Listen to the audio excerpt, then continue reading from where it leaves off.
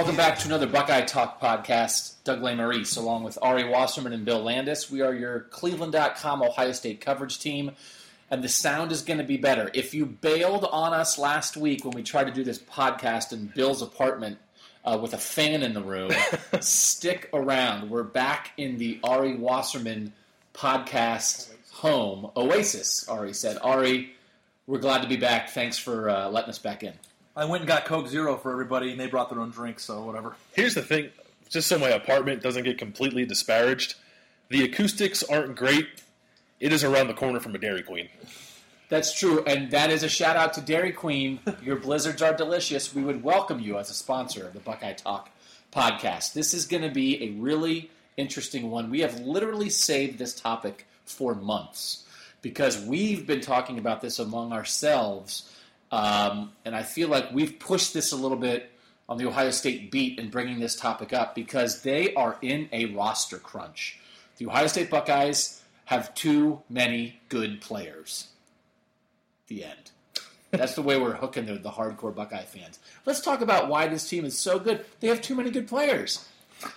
They are messing up this recruiting class. The 2017 recruiting class is in danger because they have a lot of great recruits and they might not be able to get as many as they want. They may end up having some guys who are on the current roster who won't be here next year, one way or another, because they have so few seniors on this team.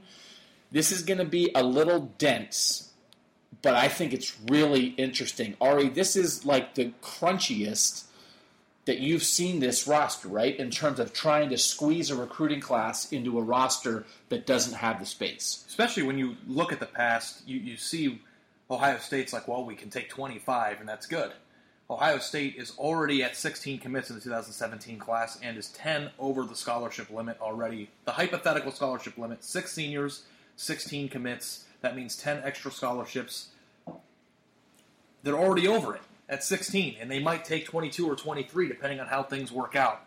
So they could be 15 over the scholarship limit going into next year, and that's a major, major crunch, one that we haven't seen at Ohio State on my time on the beat. And now one thing, back in the day, there would be Jim Tressel recruiting classes that were 19 guys. You know, they would have years where they were bigger, and then they would have years when they were smaller, just because that's how it works sometimes. It's just math. You have 85 scholarships for your team. If you take 25 guys a year, 25 times 4 is not 85. So if you take 25 guys a year, you're 15 over. That's 100 spots. So you have to lose 15 guys naturally. Guys who leave early for the draft, guys who transfer, guys who get hurt and have to give up football. It usually does happen naturally, but this is an extreme circumstance. I almost feel like you should listen to this podcast like while you're on the treadmill or driving in your car, like with a pen and paper, and write this down. Now, we have supplemental stuff you can read at cleveland.com/OSU explaining all this. But this is going to be math heavy because, Bill, we're talking about, Ari spelled it out a little bit. There are 85 scholarships right now, 6 seniors, right? 6 seniors on the current roster. And who are they, by the way? Do we know that? We do. Yeah. I'll list them up. I have them here. They are, apologies for Craig Fada, Joe Berger, who are 2 walk-ons who were awarded scholarships, Pat Elflein, Cam Johnson, the punter, Corey Smith, the wide receiver, and Dontre Wilson, the H-back. That's 4 natural scholarship players who were recruited here as scholarship guys and 2 other guys who have been handed scholarships. So here we start the math. So the natural attrition, they're at 85. They're going to lose 6 for sure. That's 79. Now, the next group of guys, Bill, is the group of guys that could turn pro early. We know last year basically everybody who could leave did leave, with the exception of Pat Elflein. Who are the guys that we think not should, not will, but could leave early? Well, some of these are going to sound crazy because the guys who left early had a body of work that when they left early, maybe with the exception of Jalen Marshall, you thought, that makes sense. The list them about the name, guys on this list them about the name. I don't think there's too many of that kind of player on here. We have Marcus Ball, tight end, J.T. Barrett, quarterback, who does have that body of work and could add to it this season as a starter. Garyon Conley is another guy in that same realm who will be a second year as a starter this season. Tyquan Lewis, who was a sack leader last year. Whether or not that was the product of lining up next to Joey Bosa, we don't know. We'll find that out. Raekwon McMillan is a real dude, one of the best linebackers in the country. I would be shocked if he doesn't leave. Billy Price, offensive lineman, could leave. And is that it? That's all of them. Curtis Samuel, do we have him on that list? Yeah, Curtis Samuel. And you also said Billy Price was He said Billy Price. Oh, I said Billy Price. Sam Hubbard. Sam Hubbard is the other one. Did you think Dante Booker was another one? I mean, there's a bunch of guys like Dante Booker who can say, well, maybe. It's all fake. Like, Chris Worley could go. Right. But he's not on that list right now because he's not even the starter yet. And you said JT? I did say JT, yeah. Okay. I think that's 8. Let's run through this again. Raekwon McMillan is gone. Yes. I mean, he's going to be a first-round pick. He's the leader of the defense. He sort of started or played a lot, at least as a true freshman. Started last year, was second-team All-Big Ten. He's definitely gone. And then you have defensive end Tyquan Lewis, offensive lineman Billy Price, cornerback Garyon Conley, quarterback J.T. Barrett, H-back, running back receiver Curtis Samuel, defensive end Sam Hubbard, tight end Marcus Baugh. That's 8 more, okay? Wait, See, this math is hard. Ari's hesitating. Bill, I think you forgot one. Who did I forget? I'm sorry. Baugh, McMillan, Tyquan Lewis, Garyon Conley, Billy Price, J.T. Barrett, Curtis Samuel, Sam Hubbard, and I don't know. Do we count Dante Booker? No, I mean, I think we How can you count a guy who's never played? You're right. That's part of the discussion is Curtis Samuel's barely ever played. But Curtis Samuel's paid 10 times more than Dante Booker does. Can we really be in a situation where, in discussing roster management and the future of this team, that we are pondering the idea of whether guys who have never started and are going to be first-year starters this year might turn pro based off 1 year of starting? We're talking about Dante Booker. I don't think any of us think he's going to go, but like Sam Hubbard would be in that spot. Well, I saw. I did some 2017 mock draft stuff like right after the 2016 draft ended, and people thought that was crazy, but now it's kind of relevant. There was, and I forget who made the mock draft. There was a mock draft that had Sam Hubbard as a late first-round pick. Potential matters. He's tall and he's athletic, and people like to compare him to Joey Bosa. So I guess it's possible. Like, let's do quick math. Everyone grab their pen. We were at 85. We had 6 seniors. That's 79. Mm-hmm. We're now talking about these 8 guys. 7. 8. I have a list. I thought that 8, but when I irresponsibly put Dante Booker in there, that made it 8. Now we're doing live math. I'm sorry, guys. Doing live. I'm not sure live math is good radio. It's great radio. 6, 7, 8. Oh, okay, 8. All right, I'm an idiot. That's fine. Move on. McMillan, Lewis, Price, Conley, Barrett, Samuel, Hubbard, Baugh. Marcus Baugh's never started. That puts you at 71. That's 71, which is 14 under. Okay? Mm-hmm. They have 16 recruits right now. And that's if all 7 of those guys go. 8. 8. That's if all 8 go, and they're not all 8 going to... I don't know. Now, we're counting on a lot to happen for them to be even. They're still over if everything falls their way. So we're breaking this equation into categories. So again, we're starting with 85. The first group of 6 is seniors. Okay. Now the second group is guys who might turn pro. So we're dealing with this 8 number, but again, that's a maximum thing. And I think we're even talking about some of these guys only because Jalen Marshall left last year. Mm-hmm. I think that was like an eye-opener for a lot of people.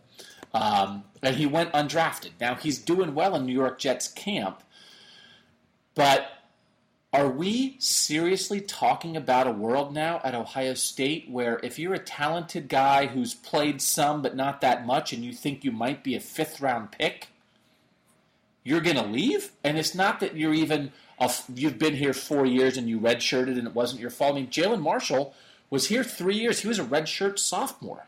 He only played 2 years. Are we in that realm now? Do you think we have realistically crossed that line, Bill, where we're going to see this on a yearly basis where, oh, yeah, that guy, he was here for 3 years and played a year and a half, and he might be a fifth-round pick. He's gone.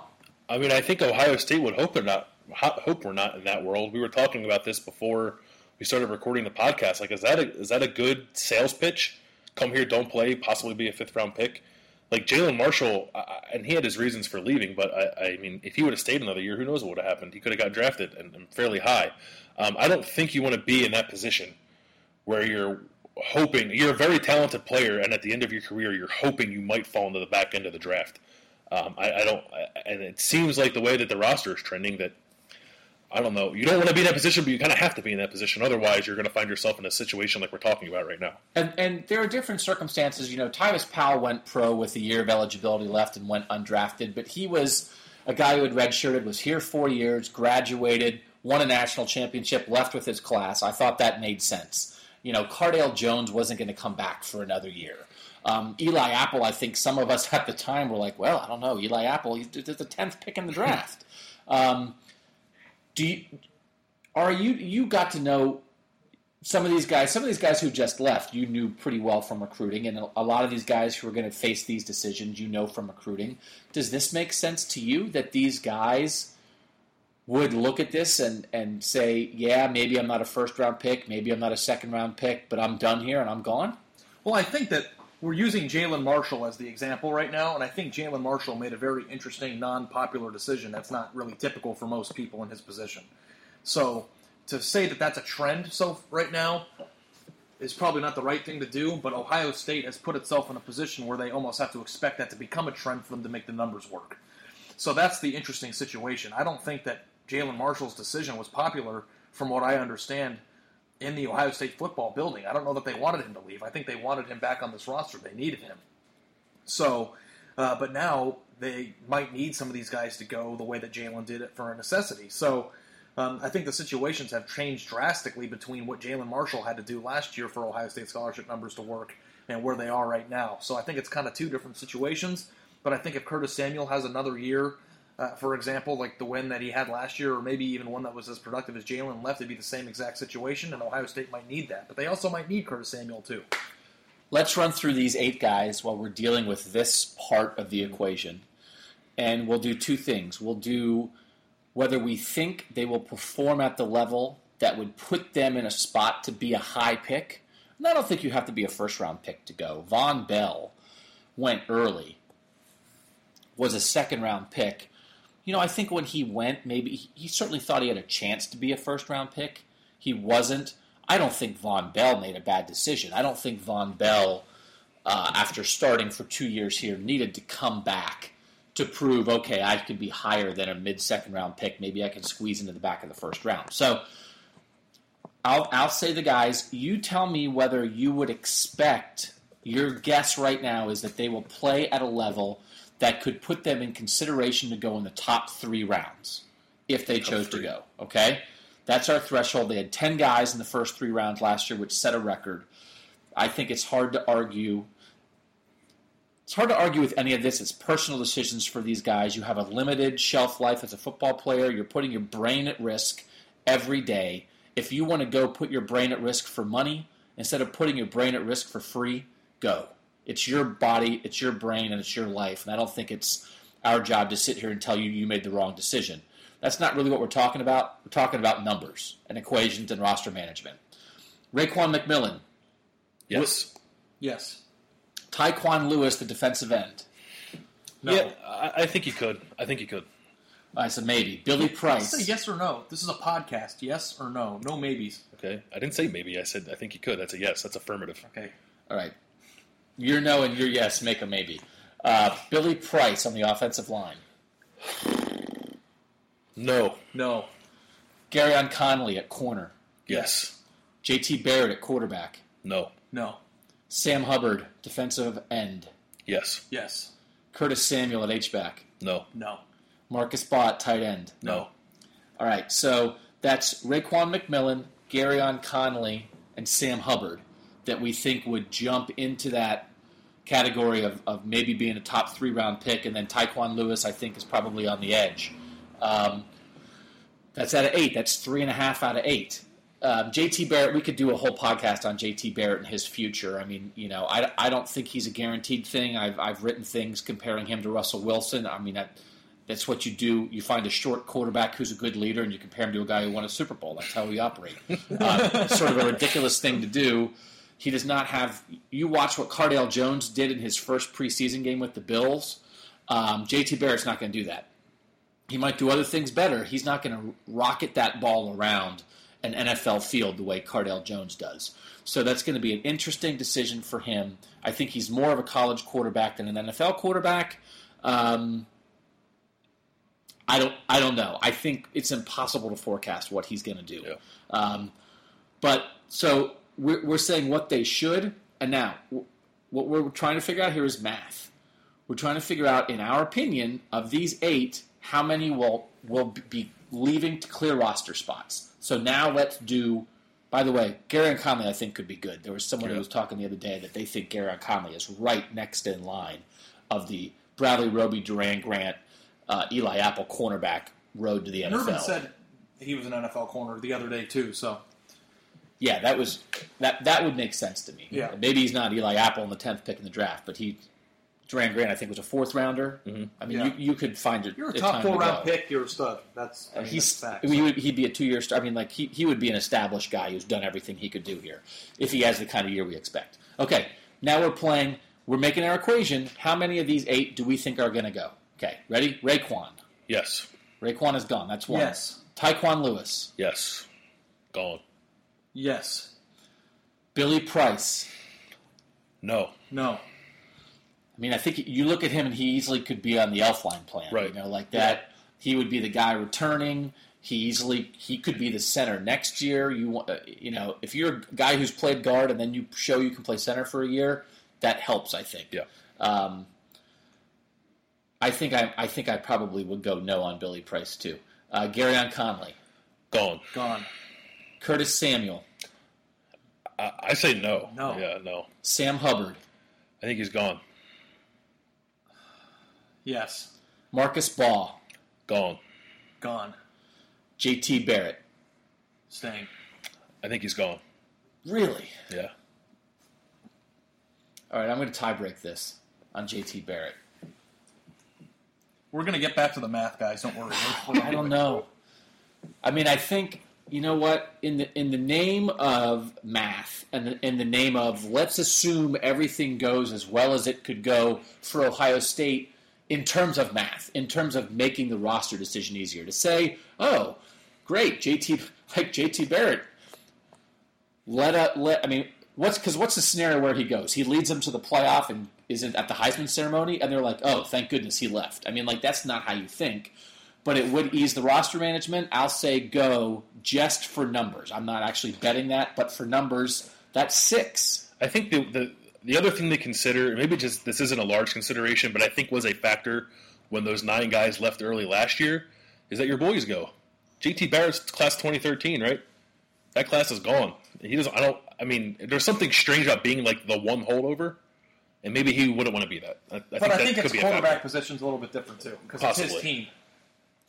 And he would be, he'd be like the leader in that room, and I buy the leave with your guys thing. I think is a huge factor and can be underrated by fans, and because again, players don't redshirt.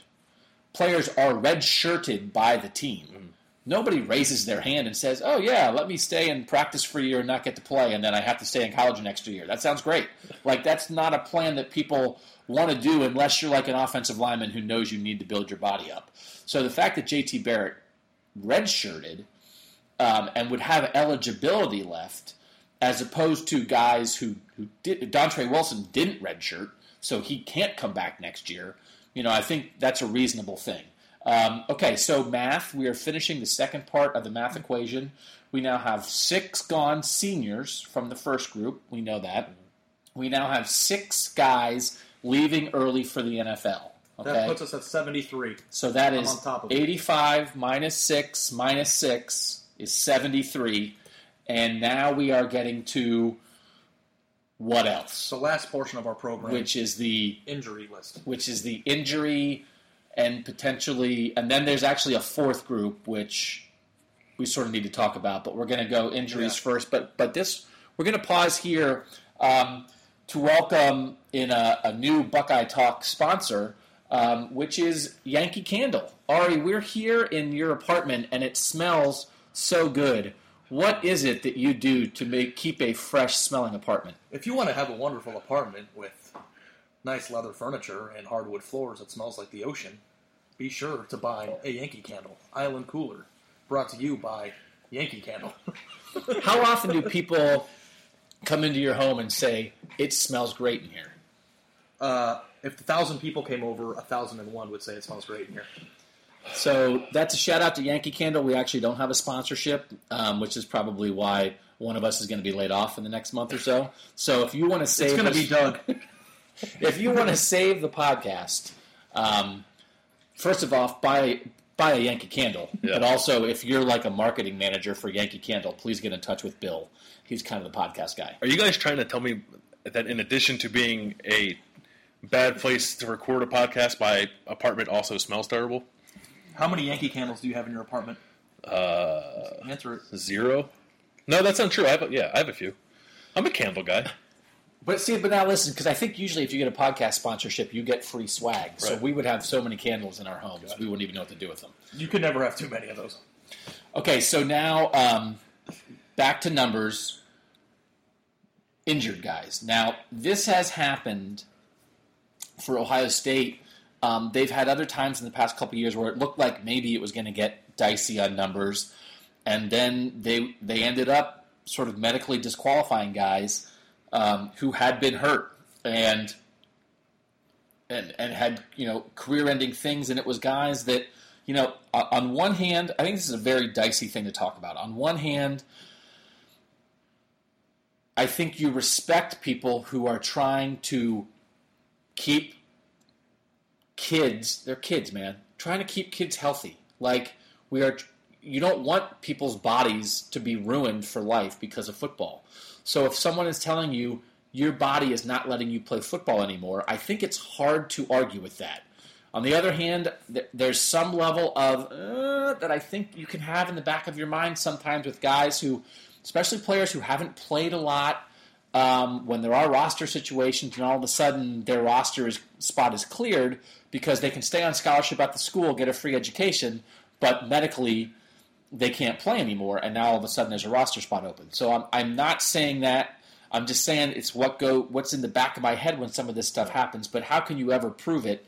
It's up to the school and the kid. But the last couple of years, you've seen guys like Kyle Dodson, Armani Reeves, Trey Johnson, the linebacker, Donovan Munger, Kyle Berger, Devin Bogard. They've had multiple guys who have had injuries that have come along, and they're injuries that Urban Meyer would talk about along the way. I mean, they were legitimately hurt. They were legitimately not on the field while they were taking up football scholarships, and then they were no longer on the roster. So it's something you have to think about. You certainly would never want it to be the case that somebody who physically feels healthy as a player thinks I can play and sort of disagrees with the decision, and maybe it's done to clear a spot. We're not saying that's what happens. We're saying these are all the things that go through our heads as we're looking at this roster crunch. So we're only talking about guys who have had injuries, and we're saying we don't know what's going to happen. Okay? But we're sure Ohio State is also probably has some of this stuff in their head as they're doing guys. So who are some of these guys that might, maybe, fit this injury category? I think there are 3. I think that we agree on that. One is Dylan Thompson, who, on top of it, not that it's relevant, but just for fact, is academically ineligible. And he has had serious knee injuries for his first 2 years here. Right. The other is Johnny Dixon, and he reports that his knees are 100% healthy, but he has been battling a surgery that he took that he went under in September 2014 and still wasn't completely healthy. at the bowl game this past year in January. So it took him a year and a half, and he still wasn't completely recovered. I don't know if that's a good sign. We'll see if he can contribute this fall. But if he has another setback, he's in that list. And doesn't he have some arthritis issues in his knees? It's arthritic knees, both of them. And that's what I think Trey Johnson dealt with. That's Right. always a difficult thing for a young guy. Yeah, it's not just, I'm not a doctor, so I don't really know what it means, but it seems more serious than recovering from a torn ACL. And the other one, who might be in his own category, is Stephen Collier, who is a quarterback who is now recovering from a major knee injury, who is kind of buried on the depth chart and is recovering from that. So those are the three that we came up with, I think, unless I'm missing somebody that would fit under the category. Yeah, I think there's a fourth one, if you want to include another guy, Kevin Feeder, who was a redshirt freshman offensive lineman who has just seemingly not been healthy in the year plus that he's been in Columbus. We were able to watch a few early practices of this training camp, and he was in a walking boot. We haven't been told specifically what his issue is, but I just feel like, and you guys can correct me if I'm wrong, but the times we've been able to watch practice and seen these young offensive linemen that they brought through the program the last 2 years, it seems like Kevin Feeder, there's always something going on with him injury-wise that's holding him out of being able to practice. And again, it's a delicate thing to mention specific names in something like this. All we're telling you is guys who have injuries. We're telling you two facts. These are guys who have injuries or who have had their careers affected by injuries so far. That's part one. And part two is, in the past, some guys who have had injuries and had their careers affected by injuries have been taken off the roster for medical reasons, and their football careers were over, and that opened a roster And that's spot. it. That's all we're saying. We're not predicting. We're not implying. We're just giving you facts. So, back to the numbers. 85 scholarships are allowed. 6 seniors. 6 guys that, in our projection, we are saying could go to the NFL. We just gave you a list of 4 injured guys. We're just going to play with that number of 4 from an injury standpoint of 4 roster spots. I also don't want to interrupt you, but I think this name has to be in this discussion, at least for the update. Darius Slade, just towards Achilles. I think it's a very major injury. Somebody who kind of also has been behind the scenes a little bit. This just happened. We just learned about this week. Just a 5th person and name to have in there in the back of your head. And Malcolm Pridgeon, the junior college offensive lineman they just brought in, also has an injury. He's out for 3 months. Again, that's just news that was just reported. Those are 2 guys who haven't had injuries previously in their career. Guys get injured and come back from it all the time. I mean, Right. Cam Burrows and Eric Smith and Corey Smith and Marshawn Lattimore. You can run through the guys on this roster who are expected to play this year and are coming back from injury. So I think it's a good thing to bring up because, again, we're going to use the number 4, really without names now. We're just using the number. Let's say 4 roster spots become open because of injuries. Which is generous, because we only listed 6 guys. We're being generous. We're trying to make this math work for Ohio State, right? Mm-hmm. So 6 plus 6 plus 4, that's 16. How many current 69 now. How many current commitments do they have in the 2017 class? Well, the other thing they have 16 commits, but... Okay, so let's just stop for 1 second. So we're giving them 16 spots open. They have 16 verbal commitments for 2017. So we're done. 85, boom, podcast over. All right, see you guys later. Except Ohio State might sign 23. Which means... Now this is where it gets dicey, right? This is really the meat of what we're trying to get Well, to. the one thing that I think that we do, before we go into the dicey part, because that's the fun part, and thanks so much for hanging out with us, and I just want to let you know again that this is brought to you by Yankee Candle.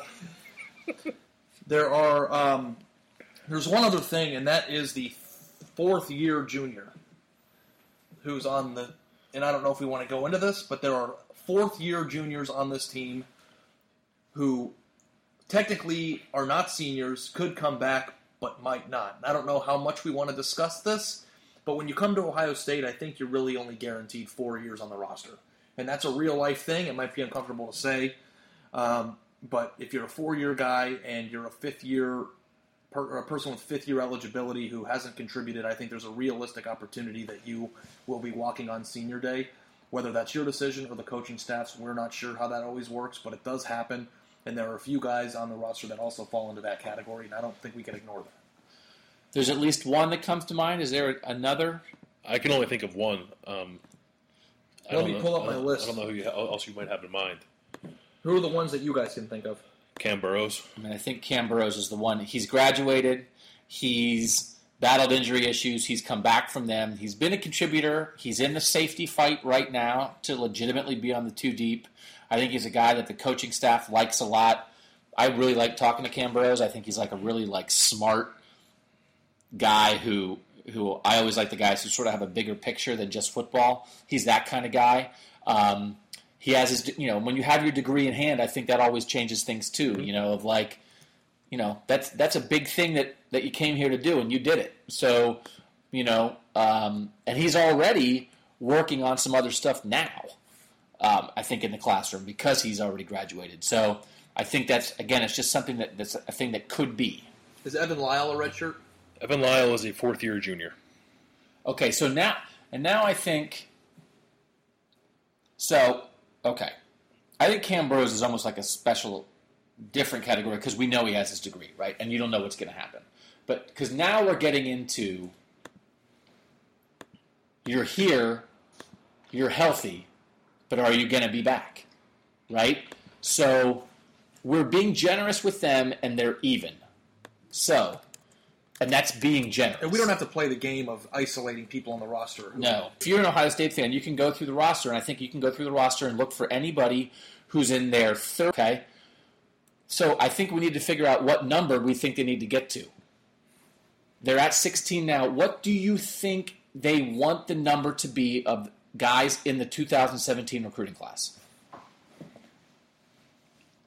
That's a very difficult question to answer because they are involved in 7 or 8 5-star prospects, and I don't think Ohio State's been in the business of telling 5-star kids no. Maybe this year will have to be a first one for that. I think 21 or 22 is a very reasonable guess. I don't know if 23 is possible. I mean, when you start getting into 23 or 24, then you're way over the limit. And I don't know how far Ohio State's willing to push it.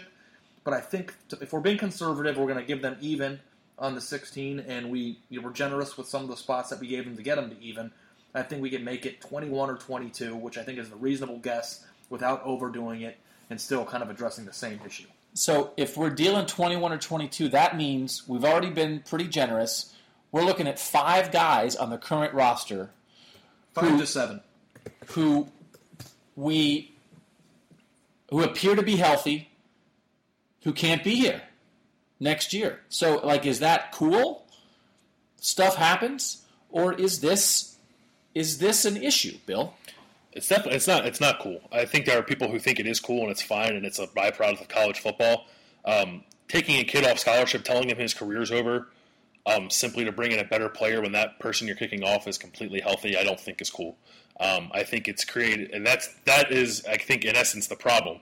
Ohio State wants to bring in talented players, but I also think they want to save face a little bit. You don't want to be the program that's kicking kids out so that you can just bring in more and more 5-stars. I think that's a bad look for Ohio State. So that's sort of the predicament they're in right now and the numbers crunch that we're doing. But that is, I think all of us agree that is not the way you operate a college football program. And I have tried to be kind of on top of the numbers thing with Urban Meyer since he got here. To ask about this because I think one of the worst things that a program can do is run off kids who have been loyal members of the team. Maybe they haven't been as good on the field as you would have hoped, but if you're not in trouble academically and you can play from a health standpoint, I don't think you should be run off. Now, again, I'm not saying that's happening. I'm not saying that has happened at Ohio State at all. What we're trying to illustrate is this number situation is really interesting because it feels like at this point you're either going to have to make decisions and have things happen with guys on the roster or you have to stop recruiting. Is there any, to me, am I a recruiting expert? I am not a recruiting expert. To me, if it looks like you're at 16, then maybe you can't have a 22-man recruiting class. But is that the way it works? Like, could Ohio State just say, you know what, we'll give ourselves a little wiggle room, stuff happens, maybe a kid currently in the class decommits, whatever, kids are academically ineligible, I don't know. We'll go to 18. We'll go to 19. But, man, there might be other five-star kids who really want to push this class to 21 or 22. We just can't do it. Like, is that on the table at all, Ari? I think that would have been on the table last year or in 2015, but the thing that's interesting is that the redshirt situation that caused Ohio State to have backloaded numbers also coincided with the 2017 class, which might be arguably the deepest class that college football has ever seen in terms of high school senior talent. And Ohio State is in a very unique situation because they're at the height of their recruiting prowess, and they've also been nabbing kids that maybe they wouldn't have gotten 3 years ago. So that is a thing. Stopping at 17 or 18 in a wonderful, perfect world. This year, Ohio State has certain players on their list that they might and will likely get that they simply cannot tell no. And that's just the way they've approached it. And for instance, Trayvon Grimes is a 5-star prospect who's announcing in 2 weeks he's going to Ohio State. So you can make that 17 already. And they've got 8 or 9 other guys who are officially visiting in the fall that are falling under the same category. So I don't know if they're going to say, hey, 5-star Tyjon Lindsey with 50 scholarship offers, you can take any of those you want. We just don't have room for you. I don't know if I haven't seen that happen yet. And they've cooled on some guys that are like 4-star. Like I think there's a possibility that the 4-star cornerback from Pennsylvania, Lamont Wade, might have been cooled on because he wanted to enroll early, and I don't know if they actually had the physical spots for him to do that. But we're talking about can't-miss Rashawn Gary-like prospects that they're still going after right now, and I think there's a certain caliber of prospect that's so can't-miss you have to take them somehow. And what we're trying to illustrate here, I think, is we want to have the discussion that we assume is the same discussion that Ohio State is having every day, right? That Mark Pantoni, Ohio State's recruiting guru, and the assistant coaches who are out on the road, and Urban Meyer, who's the guy who has final say on all this, they're doing this math every day. And it's not easy math, and it's hard. The one thing I think is they have to stop redshirting guys, because redshirting guys is one of two things happens. Either you're redshirting a good player who's not going to be here anyway for 5 years, but you are complicating his number on the roster because it's J.T. Barrett. I know J.T. Barrett was hurt, but like J.T. Barrett is the starting quarterback, is a great player. You are giving him the option of coming back for a 5th year when he might be too good to stay, right? Mm-hmm. Which is complicating, well, should we plan for him to stay or plan for him to be gone? How do we play this in trying to plan for the future? Garyon Conley, right? Mm-hmm. Garyon Conley's a class of 2013 guy. So is Tyquan Lewis, isn't he? Tyquan Lewis. If they were just seniors, we'd have them in the senior category. We wouldn't have to play this game. But you are giving them an option to come back. Now, of course, you want great players to come back, but it's complicated.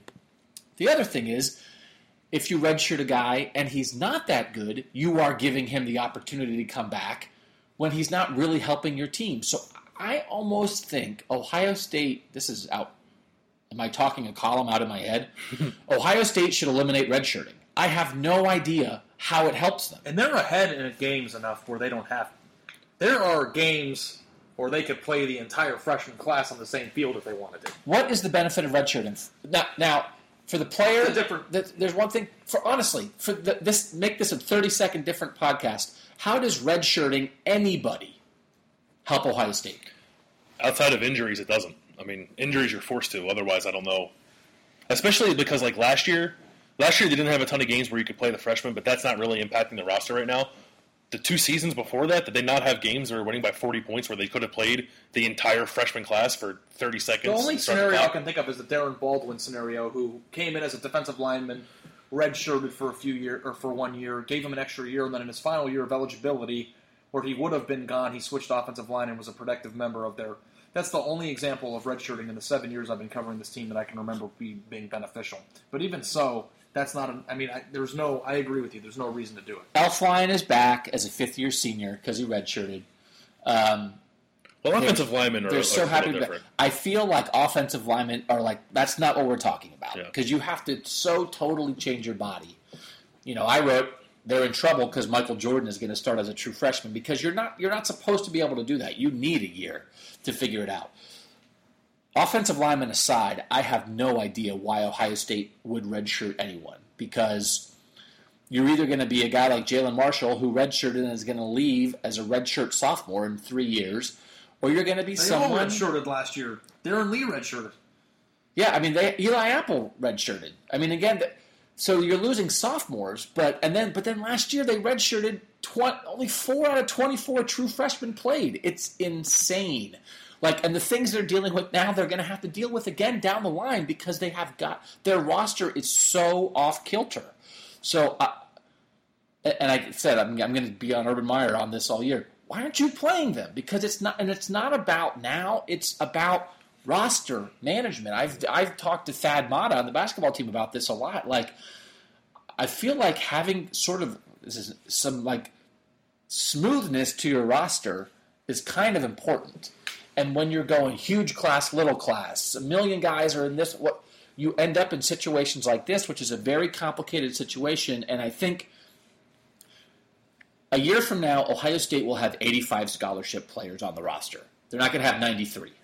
So it will work out. But the thing why we wanted to talk about this is because it appears at the moment, and to Urban Meyer's credit, I do feel like they have done a good job in terms of they haven't forced gray shirts on kids. It felt like they have not done wrong by kids, to my eye, in their time here. You hear stories from other schools where it feels like that is happening, where a program is doing wrong by a kid because of a numbers crunch. I do not think, in my opinion, that has happened at Ohio State. But this is difficult because it appears, at the moment, there are two choices. One, make some very difficult decisions with kids currently on the roster, or two, miss out on some very high-profile recruits that they cannot take and that would, for lack of a better word, hurt the program because they don't have room. Is that in the end as we're kind of winding down here? And backtrack a little bit, it is a misfire on planning, which is why we went on, and that was Doug's word, misfire on planning. It sounds very official. But we talked about redshirting for 5 minutes because redshirting is a misfire on planning. It is a reason why Ohio State's in this position, and that's the reason why they either A, have to make some tough decisions and turn away a prospect that they would have really needed and wanted, or being wrong in the way they treat a current member of the team. And to be honest, players hate redshirting. It's not like... Torrance Gibson's the perfect example.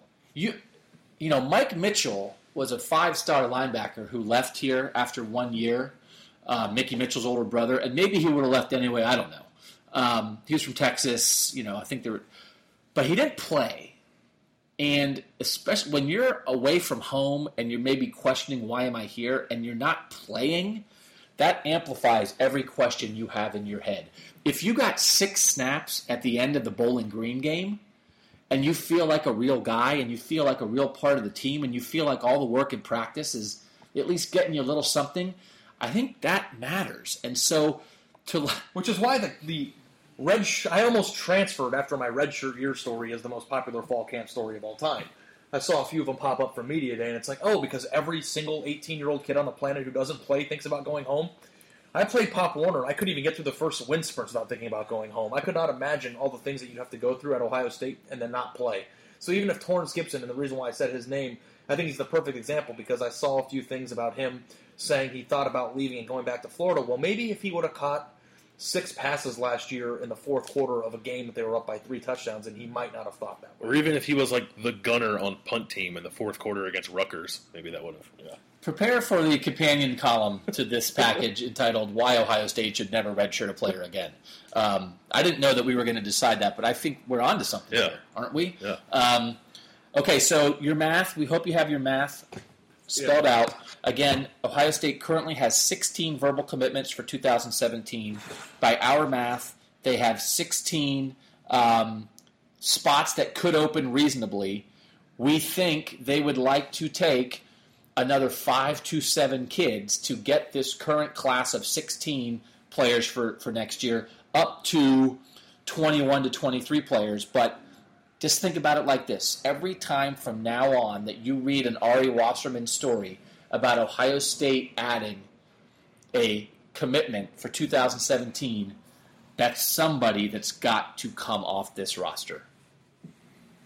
Bill, we have questions from anybody? We do. We have quite a few questions. And we want to do this every week, answering your questions on the podcast, so send them to us on Twitter. One that kind of folds into what we've been talking about for the last 45 minutes, and this can just be a quick yes or no to Ari. Will Danny Clark be in the 2017 class? Right now, I'm saying yes. Okay, that question was from Caddyshack Lou on Twitter. What's up, Caddyshack Lou? Appreciate the question. Okay, now some stuff about this current season, because I think people want to hear us talk about that. Even though this numbers crunch stuff is pretty interesting. This question is from @Nicky Rubenstein on Twitter. He says, when will the coaching staff admit that Jerome Baker is better and that he should play over Chris Worley? I'll tell you, Jerome Baker popped in the spring, and I talked to Jerome Baker a lot at Media Day the other day. I'll have something coming on him. But there's a quote that stands out to me from Luke Fickell when we talked to him, the linebackers coach, and he mentioned Chris Worley as a guy who's a heart and soul kind of guy. And, it would be, it's a mistake by any of us, fans or people covering the team, to think that everything 100% is about size and speed and pursuit angles and tackling or whatever. Chris Worley has put in his time here. Chris Worley has been a good soldier behind Darren Lee, done everything asked of him. And it's not that he deserves it or that it's a reward. It's that he has proven something to Luke Fickell with the way he has handled his business. And I think that cannot be underrated. And when I heard Luke Fickell say that, I thought to myself, there's no way Chris Worley doesn't have a major part of this defense. I think there's still a chance they could both play, but I think we can't just look at Jerome Baker and think, wow, he's talented. He's going to pass Chris Worley, because I think Luke Fickell really respects Chris Worley. I agree with all that. Let's get another one from this Wilbur at Willecki. I apologize if I'm saying your name wrong. He sent us a bunch of questions, and I'll just pick one of them. Dontre Wilson, Curtis Samuel, Mike Weber. Who will be used the most and who will be used the least out of those three? That's a tremendous question. Yeah. I'll give my answer. I think in the end, Mike Weber will be used the most. I think he'll get the most touches, and Dontre Wilson will have the fewest. I completely agree with that response. I think it's possible that Dontre Wilson touches the ball 12 times total this year. God. Non-kickoff touches. So I just wrote a large Dontre Wilson story that went up Tuesday morning, and I was reflecting back on over-unders we did a year ago. And this one I nailed so hard that you could hang something on it. A Yankee candle on it. What the heck does that mean? We did an over-under last year on Dontre Wilson touches before the season. He had 39 touches the year before. I think he had 50 as a freshman. Mm-hmm. And we set the over-under at 15. And both you guys went over. It's ludicrous. That's one per game if they go to the playoff. We set it at 15. Both you guys went over. I went under. And I think we pushed the 15 down in part because I was willing to go so under on it. I went under, and I was so right. It's unbelievable. He had 7 touches the whole year. This was a guy who had more yards as a freshman from offensively than Ezekiel Elliott. He had 7 touches last year. It is unbelievable. I think he's going to have a role. I think he is my possible breakout guy for this year, completely forgotten. I'm also on the Curtis Samuel bandwagon. So I'm not going to answer the question because I think my answer wouldn't really be right. But I think we could see times when Curtis Samuel is on the field as the tailback and Dontre Wilson is on the field as the H-back and Mike Weber's not. So if Mike Weber looks like the guy he's the most tailback-like of those guys, but I think it would be a mistake to think that Dontre Wilson's not going to be potentially a pretty big part of this offense. Okay, we'll do a couple more. We have 2 questions that were kind of similar. One from Kenny Stabler on Twitter. It's not the actual Ken Stabler. And then one from @Blackstripe Blog. Essentially, one of the questions was, Will they call more or less QB run this year with JT Barrett, and will the staff try to get JT Heisman type stats? And I think those two things kind of go hand in hand a little bit. I think JT Barrett is going to run the ball a ton this year, and I was just looking at the numbers. He ran the ball 171 times as a full-time starter in 2014, and he played half the time. 2015, is that a fair assessment? He carried it 115 times. So there's not a huge discrepancy in total amount of carries, and there's a pretty big discrepancy in total amount of snaps that he took over the last 2 years.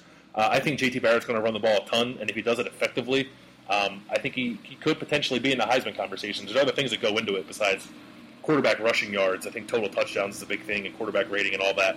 But I think you see him run a lot, and I think you could see him in the Heisman conversation because of that. I think I potentially 100% disagree with that answer. All right, let's go. I think part of JT Barrett as an effective runner the last 2 years was because Ezekiel Elliott was his pitch option in the run game. And so even when he kept it, it was because the defense was leaning toward Ezekiel Elliott. I think that will be less effective for JT Barrett this year because it's not Ezekiel Elliott there, and so I think they might call it less. Second thing was when you called straight-up quarterback runs for him, his lead blocker was a guy that people cannot stop talking about, Ezekiel Elliott's blocking. I don't think anybody on the roster is going to be like that. Say, hey, let's just call a straight QB run, QB sweep, and put Mike Weber out in front of him like Ezekiel Elliott was. I don't think that's going to be as effective. I think they want to throw it. I think they're going to throw it. I think he's going to be a point guard. I think there's going to be much more little dip and dunk kind of stuff to other people and less just let JT Barrett run, which is why I think it's possible that like Curtis Samuel and Dontre Wilson could both have big parts of the offense. So I think they don't care about Heisman stats. I think that's nothing in their consideration. But I think if JT Barrett puts up big numbers, it's going to be more in the pass game and less in the run game. I think if it ends up that their best offensive play is JT Barrett keeping the ball in the run game, whether in the option game or straight QB run, I think they are in trouble. Stay tuned to find out which one of us is completely wrong. It'll probably be me. All right, last question from @Thundershaker on Twitter. This is my favorite question that we received. How would Cardale Jones do in the discus throw? It's Olympic season. Is Cardale Jones meddling in the discus? I don't know if Cardale Jones would be good at spinning. I think he might be able to pick up a shot put and throw it like a football. Because shot put is just kind of like step throw. But I would want to see, like, if you think the Usain Bolt, like, lightning bolt celebration is cool, Cardale Jones would sweep the world with, if he did get a good throw off in whatever it was, discus, shot, or hammer, his celebration would be, people would be talking about it in New Zealand. If he did the discus throw, he would keep spinning while it was in the air, right? Just like right into the playing field? Yeah, no, I would see, I think there could be like a lot of, whatever you call it, when you step over the line in discus. Fault? Yeah. Is that what it's called? I'm assuming. So, yeah, I put a lot of thought into this, probably too much thought. I don't think he'd be very good at any of the throws in the Olympics because I think it's more about lower body strength than it is arm strength. And I don't know, Cardale Jones is not a man, he's a guy who slings it with his giant arm throwing a football. I don't know if that translates well to the Olympics and throwing events in track and field. So I think we can end our podcast with Bill just completely hating on Cardale Jones's Olympic possibilities. Listen, man, you ask the question, we give you the answer, and we do the research. We take you there. All right, that's Buckeye Talk. I'm Doug. He's Bill. He's Ari. We hope this sounded better. We went a little long. I'm telling you, man, this roster thing, I think it's something for fans to follow all year. Think about it when you read Ari's recruiting stuff.